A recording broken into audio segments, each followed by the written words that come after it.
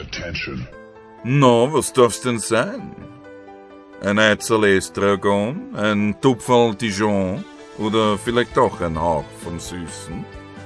Es ist ein Krampf, ein Kampf, ein Duell Mann gegen die Tube.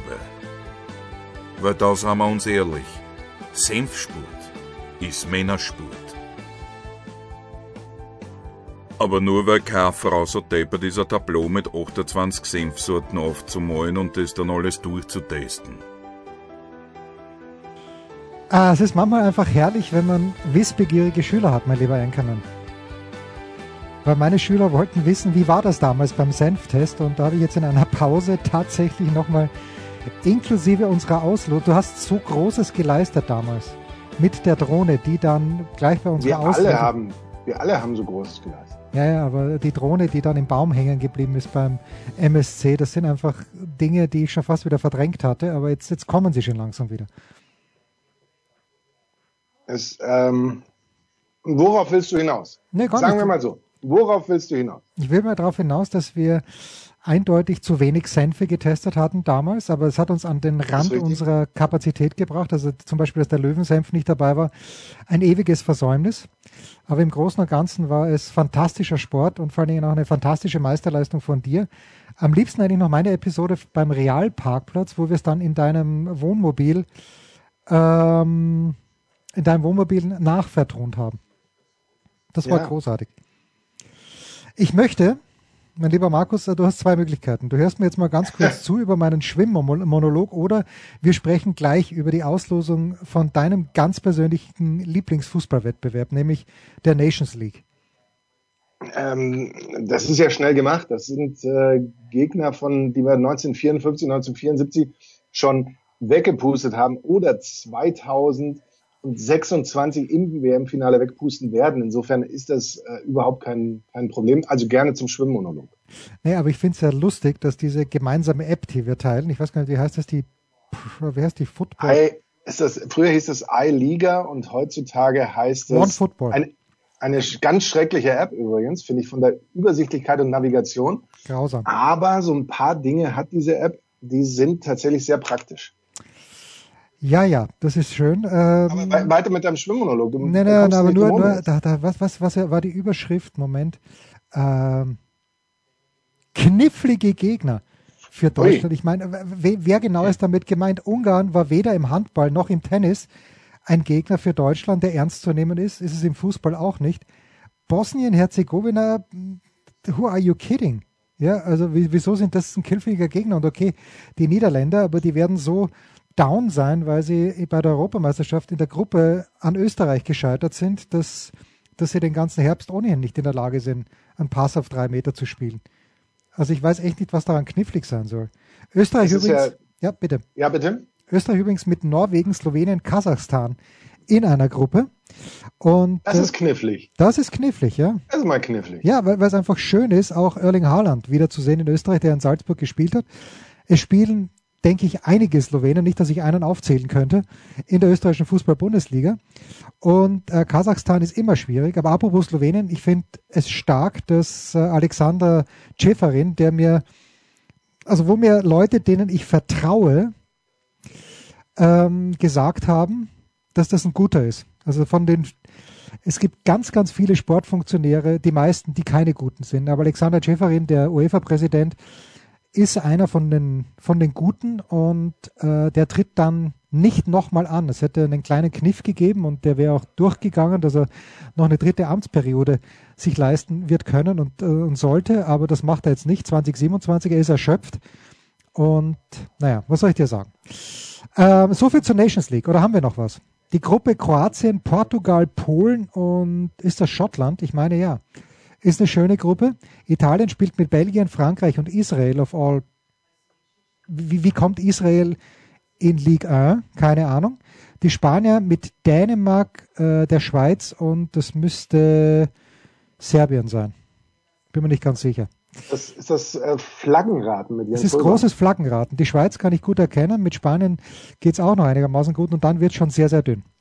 Aber was mir immer auffällt ist, ich weiß nicht, ob da nur wir Deutschen so sind, aber bei jedem Wettbewerb oder überall ist alles immer so ein bisschen knifflig, Hammer und irgendwas. Dass man vielleicht, wenn man die Ambition hat, irgendetwas zu gewinnen, möglicherweise auch mal einen starken Gegner besiegen muss.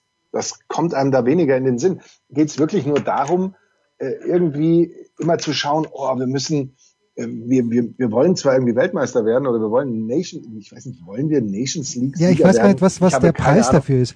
Ist man da direkt für die nächste WM qualifiziert? Ich glaube nämlich nicht.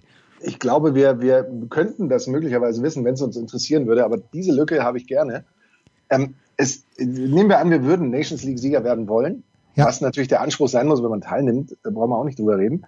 Aber dann, wie gesagt, dann kann ich doch nicht schon bei der Auslosung, wo jetzt ja, wie Jens Holger gerade wunderschön seziert hat, jetzt nicht so knifflig zuging, da kann ich doch nicht da schon das Heulen anfangen.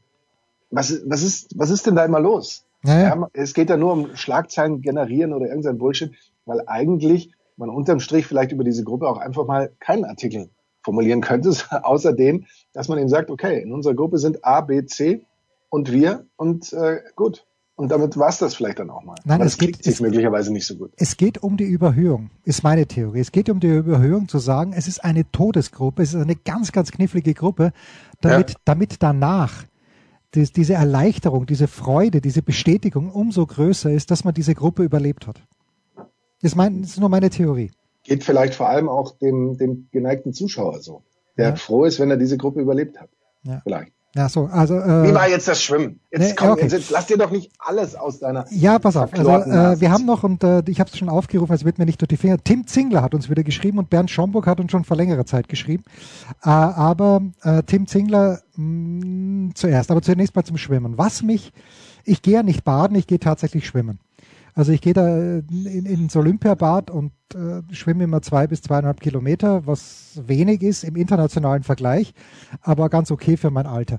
Aber was das mittlerweile, mein lieber Markus, für eine Materialschlacht ist, was manche Schwimmer da mit ans Becken nehmen, die auch Bahnen schwimmen. Und früher mal war es ja so, du nimmst dir irgendwas mit, was das Schwimmen im Grunde genommen erschwert. Ja, also meinetwegen nimmst du ein Brett mit, damit du Training machen kannst. Sehr, sehr wichtig, sehr, sehr anstrengend. Ich habe es nie richtig gelernt. Das ist nicht schön, wenn man es nicht richtig kann, aber man geht ja zum Training, damit man sich anstrengt. Meinetwegen ein Brett und meinetwegen Paddles, die du dir über die Hände gibst, damit das bisschen schwieriger ist, dann den Kraulzug zu machen oder den Brustzug, aber meistens krault man ja. Aber mittlerweile eine Materialschlacht und was mich am meisten, mich regt es ja nicht auf, weil es mir fast wurscht ist, aber irgendwie regt es mich doch auf, sind die Flossen. Es schwimmen nicht diese klassischen Flossen, die ich als Kind hatte, die 4-mal so lang sind wie dein Fuß, sondern kleinere Flossen. Und dann frage ich mich, Freunde, wenn ihr schneller schwimmen wollt, dann setzt euch in ein Boot. Dann nehmt doch keine Flossen, weil was bringt das? Es erleichtert euch das Schwimmen. Das kann ja nicht der Sinn und Zweck des Trainings sein. Ich könnte mich fast aufregen über diese Materialschlacht, die ich nicht mitmachen werde übrigens. Wie laut schreist du an diesem Beckenrand die anderen Menschen an, die mit Flossen da schwimmen? Na, ich schreie grundsätzlich. Das würde mir sehr gut gefallen, wenn du am Beckenrand stehst und diese Menschen beleidigst. Nein. Was schwimmst du mit Flossen? Bist du Aquaman oder bist du, wie hieß der nochmal, der Patrick Duffy in dieser Serie? Du kannst dich aber erinnern. Nein, wenn ich mich erinnern kann, ist es Daryl Hannah. Die Meerjungfrauen küsst man nicht. Das kann sein. Es gibt da auch irgend so einen Meerjungfrau am Haken-Film, wo irgendwie ein Alleinerziehender sich in eine Meerjungfrau verliebt, glaube ich. Auch so etwas Verrücktes gibt es. Und dann gab es Patrick Duffy, abgesehen von Dallas. Ne? Dallas, ja, glaube ich, nur in dieser Rolle. Bobby Ewing war er doch, oder? Bekannt. Ja, genau. Ja. Ich glaube, Bobby Ewing. Ja. Nur in dieser Rolle noch bekannt, wo er ist es nicht der Mann aus Atlantis oder irgend so ein Bullshit? Ich werde das in diesem Moment natürlich live recherchieren. Ja, ich recherchiere dabei, aber Meerjungfrauen küssen besser. Oh, das wahrscheinlich. Da wird doch ein Schuh draus, würde ich jetzt mal sagen. Meerjungfrauen küssen besser. Ich dachte, das hieß Meerjungfrauen küsst man nicht. Aber okay, warum Besetzung. Nicht, wäre doch die Frage. Winona Ryder, Cher, Christina Ricci, das meine ich nicht. Cher. Oder Christina Die Ricci. begnadete Cher? Die begnadete Cher. Christina Ricci, nee. Irgendwas war mit Meerjungfrau, Tom Hanks. Naja, jedenfalls, ich schreie ja nicht vom Beckenrand. ich schreie eigentlich bei jedem Zug ins Wasser, bei jedem Kraulzug, weil, jetzt pass mal auf, weil ich in einem alten Buch es gab mal einen deutschen, also wer ist der größte Meeresforscher aller Zeiten? Jules Verne. Nein, Jacques Cousteau natürlich. Natürlich. Aber es gibt ja auch einen Deutschen, der... Patrick Duffy hat auch bei The Bold and the Beautiful, oder besser bekannt als Reich und Schön, mitgemacht. Da ist es. Also eine Jungfrau am Haken. Das habe ich gemeint. Mit Tom Hanks und mit Daryl Hannah. Splash. Ja, Splash, ja. Eine Jungfrau am Haken, genau. Aber ist das vielleicht gar nicht Patrick Duffy gewesen? Dieser ich glaube, der hieß Anchorman oder so. Wir sind schon wieder völlig im Thema. Ja, großartig. Finde ich gut, gerade auch mit diesen Live-Recherche. Übrigens sagt Christoph Gens hat sich unser letztes Daily angehört und hat, während wir noch gesucht haben, sofort Dr. Emmett Brown mir geschickt. Ja, natürlich. Das Schlimme ist, ich habe ja kürzlich kam, glaube auf One oder so, kam dieser Dreierpack von Zurück in die Zukunft, wo ich gemerkt habe, dass Teil 2 definitiv nicht so gut war, wie ich immer dachte, weil ich dachte, der wäre durch diese Überschneidung mit Teil 1 eben gerade noch sehr interessant gewesen, aber storymäßig natürlich sehr dünn.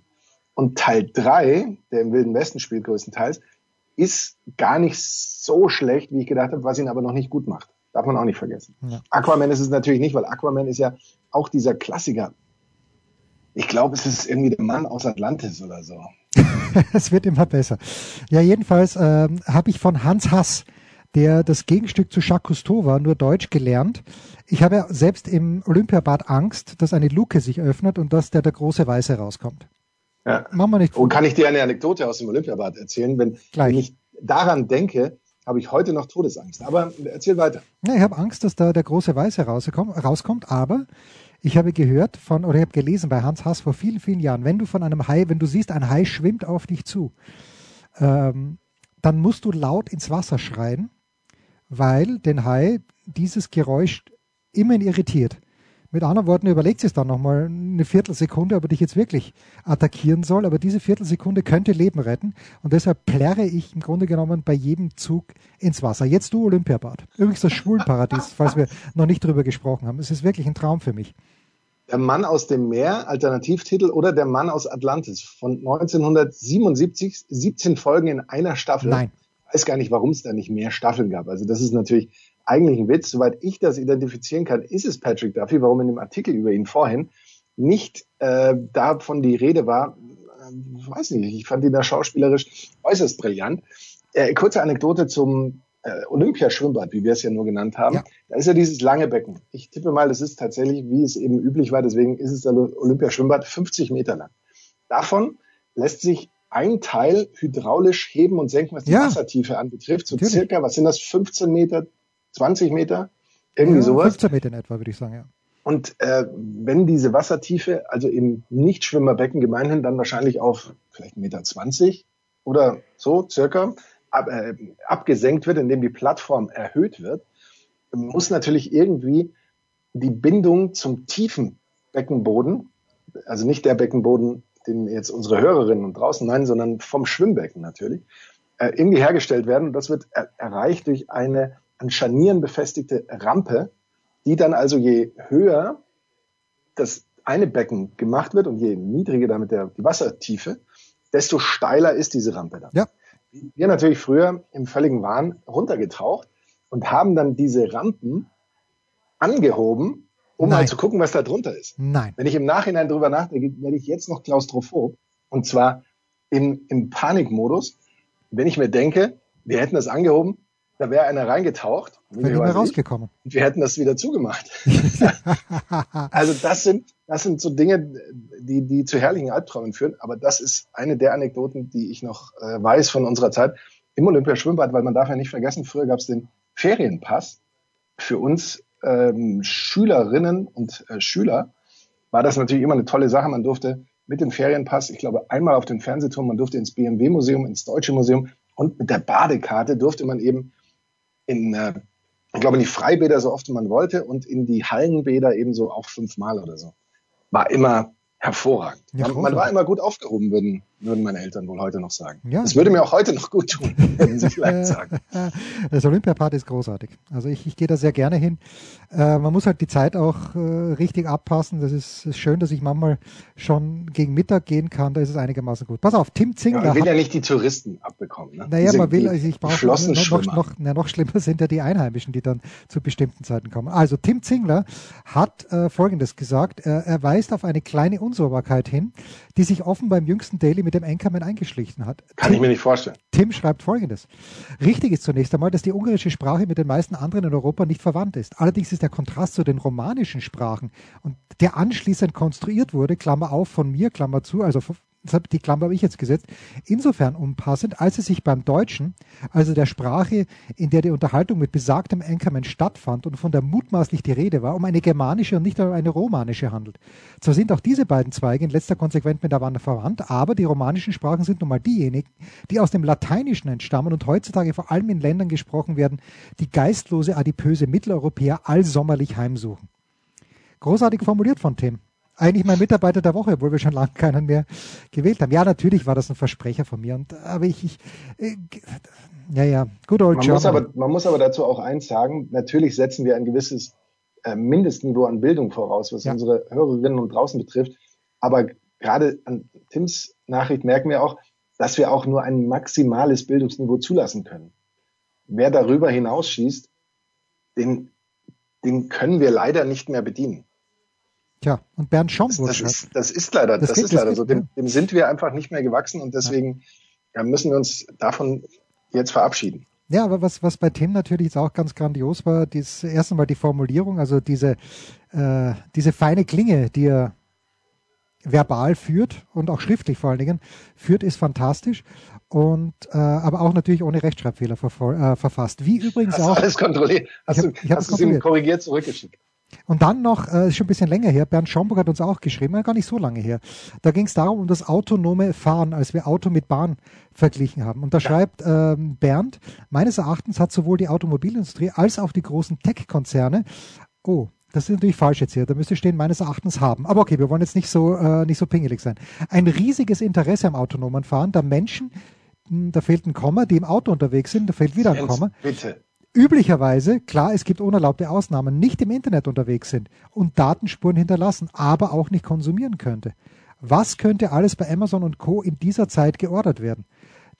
Die Umsetzung der Technologie wäre aus meiner Perspektive für beide Industriezweige ein unfassbarer, lohnenswerter Boost mit weitreichenden Wachstumsperspektiven. Auch nicht schlecht, die Idee von Bernd. Was mich immer noch, ich möchte nicht sagen irritiert, aber so ein bisschen stört ist, dass wir noch keinen Hörer, der tatsächlich in der Materie steckt. Der mal gefahren ist im autonomen Auto. Oder der gerne an der Forschung beteiligt ist in irgendeiner Form und der mir eben erklären kann oder der auch im Bahngeschäft steht, der mir erklären kann, warum wir angeblich bei der hochkonfusen, komplexen Materie Straßenverkehr mit dem autonomen Fahren weiter sein sollen, als wir das bei aller Liebe, bei einem absolut überschaubaren Event wie dem Fahren auf einer festen Schiene sind oder sein sollen. Und ich verstehe nach wie vor nicht, warum wir einen Zug, der in München losfährt, 5 oder 6 Stopps hat, in Berlin dann anhält, warum da noch ein Zugführer drin sitzen muss. Warum das nicht einfach ein Computer machen kann. Da hast du recht, ja. Mit definierten Zeiten, wann er da ankommt, wann er da losfährt, definierten Geschwindigkeiten und natürlich klar den Sensoren, die merken, da ist ein rotes Signal, da bremse ich ab, das Signal ist grün, ich gebe wieder Gas oder hier muss ich reduziert fahren. Das lässt sich doch alles in irgendeiner Form hinein programmieren. Also das sollte doch jetzt wirklich nicht das große Thema sein. Sagte er und gab sich den Kurzpass hin, nach einer kurzen Pause. Was gibt es Neues? Wer wird wem in die Parade fahren? Wir blicken in die Glaskugel. Ich nur sagen. Der Kurzpass von Sportradio 360 präsentiert von uns selbst mit Sky-Kommentator Markus Gaupp. Und natürlich mit unserem Flossenschwimm-Jensi. Wenn Borussia Dortmund nicht unentschieden gespielt hätte in Heidenheim, hätten wir dieses erste Spiel, das am Freitagabend um 20.30 Uhr über die Bühne geht, gar nicht reingenommen, Markus. Aber Dortmund zu Hause gegen Freiburg, und das ist immer eine gute Nachricht für die Dortmunder, weil Christian Streich hat 22 Mal mit Freiburg gegen Dortmund gespielt und nur 17 Mal verloren. Erstaunlich, erstaunlich. Und apropos Freitagabend, Dortmund hat keins der letzten 35 Bundesliga-Heimspiele verloren. Das ist schon mal die gute Nachricht. Allerdings nur 10 seiner ersten 20, das verstehe ich nicht ganz. Borussia Dortmund gewann nur 10 seiner ersten 20 Spiele in dieser Bundesliga-Saison. So wenige zuletzt waren es für den BVB zu diesem Zeitpunkt 2020, 2021. Ja, aber der BVB ist doch im Aufwind, liebe Freunde. Dank Jadon Sancho, dank Niklas Füllkrug, Dreierpack vor kurzem erst. Ich schaue mal, was ein ehemals befreundetes Wettbüro zu diesem Match zu sagen hat. Ja, Dortmund klarer Favorit mit 1,5, 4,5 Unentschieden, 5,75 Auswärtssieg. Irgendwann geht jede Serie zu Ende, aber diesmal nicht. Ich glaube, Dortmund gewinnt 2-1. Falls sich die Zuhörerinnen und draußen fragen manchmal, wer schreibt denn diesen Text für Jens Röber? Das ist also in dieser App drin, die wir vorhin diskutiert haben, und ist praktisch identisch oder wird gespeist von einem Statistikdienstleister, der sich Opta nennt. Und die stellen eben zu jedem Spiel so ein paar Fakten zusammen und die kann man dann einkaufen, wie das diese App zum Beispiel macht, und dann kann man die da zur Verfügung stehen. Und in dieser App stehen dann zum Beispiel oder in diesen Texten eben so komplizierte Sätze wie die von Jens oder aber auch so extrem hilfreiche, ich würde fast sagen gespürige Artikel wie, pass auf, der SC Freiburg tritt erstmals seit dem 14. Januar 2022 an einem Freitagabend wieder auswärts in der Bundesliga an. Damals gab es ein 1:5 bei Borussia Dortmund. In diesem Jahrtausend gewann der SCF nur 1 seiner 15 Bundesliga-Auswärtsspiele an einem Freitag. Mach was draus. Das sind Statistiken, da denkt man sich, ja, das ist schon vielleicht ein bisschen verrückt. Man muss sie erst dreimal lesen, bevor man versteht, was sie meinen. Aber es bringt einen eigentlich überhaupt nicht weiter. Und insofern ist also manchmal, je mehr Informationen man hat, nicht unbedingt immer ein hilfreiches Element. Was eben besser ist, wie Jens schon gesagt hat, Dortmund hat 10 der ersten 20 Bundesligaspiele gewonnen. Das ist eben eine 50%-Quote, das ist schlecht. Wir wissen aber da jetzt aus dieser Statistik allein nicht, wie das in der kurzen Zeit zuletzt lief. Also wir lesen den Satz zu Ende und dann sehen wir, in den letzten 12 Spielen gab es nur 4 Siege, davor noch 5 in Folge. Also Dortmund hatte einen Zwischenhoch und ist zuletzt aber wieder so in alte Fahrwasser mit einer 50% oder nicht mal ganz 50% Siegquote zurückgefallen. Freiburg auf der anderen Seite hat nur eins der letzten 5 Bundesligaspiele gewonnen. Für mich ist dieses Spiel übrigens ein ziemlicher Langweiler unterm Strich. Und ich glaube, es endet dann doch für alle überraschend und irgendwie ein bisschen unbefriedigend, weil Dortmund in letzter Sekunde doch noch einen Treffer erzielt. Nee, es endet 2:2. Okay. Ja, das hast du nicht kommen sehen. Nee, das habe ich nicht kommen sehen. Ich auch nicht. Stürzen wir uns gleich auf das Topspiel Bayer Leverkusen gegen Bayern München. Also am Samstagnachmittag gibt es eine anständige Konferenz, aber keine wahnwitzig tolle Konferenz, aber daneben 18:30 Samstag Wollefuß, Lothar Matthäus, Sebastian Hellmann, alle werden sie in Leverkusen sein, wenn es ein ausgeglichenes Spiel gibt, bei dem die Bayern erstaunlicherweise tatsächlich Favorit sind, wenn auch nur knapp bei einem ehemals vertrauten Wettbüro von uns. 2,62 Quote Heimsieg Leverkusen, 2,4 Auswärtssieg, 3,8 Unentschieden. Leverkusen hat mich wieder mal beeindruckt, wobei mich der VfB am Dienstag auch beeindruckt hat. Es war eine sehr, sehr geführige Partie, wie ich finde. Michael Leopold hat danach mit seinem besten Freund Franco Foda das absolut richtig eingeordnet. Also auch die beiden waren begeistert und das mit Recht. Und wieder einmal hat Leverkusen es geschafft, hinten raus, wie schon in Augsburg, wie schon in Leipzig, das Spiel noch zu gewinnen. In Darmstadt waren sie sehr souverän. In 2 Bundesligaspielen in Folge unbesiegt gegen den FC Bayern. In 3 Bundesligaspielen in Folge gegen den FC Bayern zu punkten gelang der Werkself nur 2009 und 2010. So, irgendwann reißt jede Serie. Und das ist mal wieder so weit, dass ich sage, okay, die Bayern, wenn es drauf ankommt, dann sind sie halt einfach da. Und ich glaube, ich weiß, es kommt drauf an. Die Meisterschaft wird noch nicht entschieden, aber ich denke mir dann, das sollte Leverkusen dieses Spiel gewinnen, dann sind sie 5 Punkte vorne und man kann es immer noch verdödeln. Aber Ich glaube, dass Bayern das gewinnen wird. Es wird ein gutes Spiel, die Bayern werden 3-1 gewinnen. Ich habe noch eine extra Bet und wenn ich schon sage, die Bayern werden 3-1 gewinnen, beide Teams erzielen mindestens ein Tor, da gibt es eine Quote von 1,41, kann man sich mal anschauen. Und dann hätten wir noch, pass auf, genaues Ergebnis, 1-3, da schaue ich schnell meine Quote an, 17-1. Da setze ich doch gleich drauf. 1-3, 17-1 beim ehemals befreundeten Wettbüro. Das ist mein Tipp, Markus. 3-1 für Dortmund und 1-3 aus Sicht von Leverkusen. Leverkusen seit 30 Pflichtspielen ungeschlagen. Jetzt mit dem Pokal. Jens Röber sieht also hier das Ende dieser Serie. Die Leverkusener mit einer Qualität, die den Bayern schon ein bisschen Angst machen muss. Nämlich würden die Bayern so spielen wie die Leverkusener, würde das Wort Dusel zwangsläufig ganz oft fallen. Jetzt habe ich zuletzt im Pokal den Kommentator gehört, wie er sagt, das ist kein Dusel, das haben sie sich erarbeitet. Das ist dann schon ein bisschen interessant, so diese Herangehensweise, weil es ist zwar zweifellos so, aber es bleibt eben doch am Ende ein bisschen glücklich. Aber wenn du das kannst und wenn du das kultivierst schon fast, ich glaube, dann kommt das schon auch in den Hinterkopf deiner Gegner. Bayern gilt ja gemeinhin in diese Saison, wenn man von außen jetzt nur so drauf guckt, so und deswegen ist ja auch Thomas Tuchel so in der Kritik, so gemeinhin als fast schon ein Versagen und so weiter. Aber 6 der letzten 7 haben sie gewonnen, haben 3 Siege in Folge. Also die kommen jetzt auch nicht ganz so schlecht in dieses, wie Jens schon gesagt hat, nicht Bundesliga-Finale, aber doch recht wichtige Topspiel rein. Und das ist eben die besondere Qualität. Bayern hat von den letzten 21 Duellen Erster gegen Zweiter, an denen Bayern beteiligt war, kein einziges verloren, sogar 14 gewonnen. Das letzte, das sie verloren haben, war tatsächlich, und die Älteren, das heißt Jens Röber wird sich erinnern, ja, im Januar 2015 gegen Wolfsburg. Wolfsburg. Gegen Wolfsburg. Ja, gegen Wolfsburg tatsächlich. Und das ist dann schon eben diese ominöse Qualität und so. Ich bin mir nicht so ganz sicher jetzt, wie die Bayern tatsächlich drauf sind und dran sind und wie es auch personell dann so im Einzelnen ausschaut. Ich glaube tatsächlich, dass das Spiel unentschieden endet. Ich glaube tatsächlich, dass auch das ein sehr unterhaltsames, gutes, vielleicht auch hinten raus sehr, sehr spannendes 2-2 vielleicht wird. Wenn jetzt eine der Mannschaften, und das kann ja natürlich auch passieren, mit 4-1 davon rennt, das würde ich beiden durchaus zutrauen, je nach Spielverlauf, ja, dann habt ihr es hier zuerst gehört natürlich. Selbstredend. Aber mein Tipp hier wäre X. Ich schaue mal ganz kurz. Torschützen. Harry Kane natürlich mit der schlechtesten Quote. Patrick Schick, die haben die gleich hohe Quote. Beliebiger Zeitpunkt 2,1.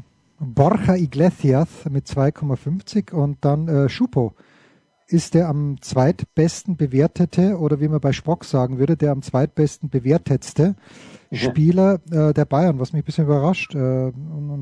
Hinspiel ja übrigens 2-2 mit einem Last-Minute-Elfmeter-Tor von Palacios, wer sich noch erinnert. Ja. Fällt mir gerade ein. Ich habe schon wieder verdrängt. Anyway, das war's, der Kurzpass von Sportradar 360, präsentiert von uns selbst mit Sky-Kommentator Markus Gaupp und dem Flossenschwimmer Jensi. Rausschmeißer gefällig? Gerne, denn spätestens seit dem ersten Buch Otto gilt auch bei uns: Eintritt frei.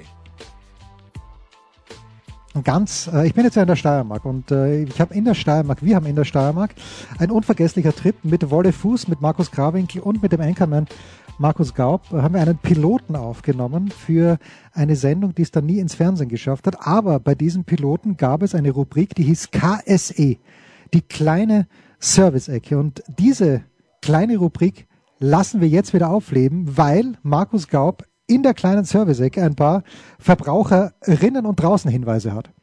Ja, das ist zumindest das, was wir uns ja häufiger vorgenommen haben. Wir wollten ja eigentlich immer mal so eine App der Woche etablieren.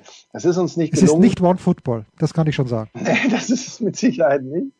Zum Beispiel habe ich ja mal Maps.me genannt. Maps.me hat dann aber zu einem Bezahlmodell gewechselt. Deswegen würden wir jetzt zum Beispiel statt Maps.me Organic Maps empfehlen. Kann ich nur empfehlen, wenn man sich irgendwo orientieren muss, wo man sich, wie es ja meistens dann so ist, nicht so gut auskennt. Das kann im städtischen Umfeld sein, aber auch irgendwo, wo man keinen Telefonservice hat, wenn man sich vorher die Karte runtergeladen hat. Das sollte man natürlich schon gemacht haben. Also das ist so die eine. Jetzt habe ich kürzlich von Apps gelesen, wo mich interessieren würde, ob die Hörerinnen und draußen das schon kennen und ob sie selbst Erfahrungen gesammelt haben oder damit Erfahrungen sammeln wollen oder ob wir damit Erfahrungen sammeln sollen.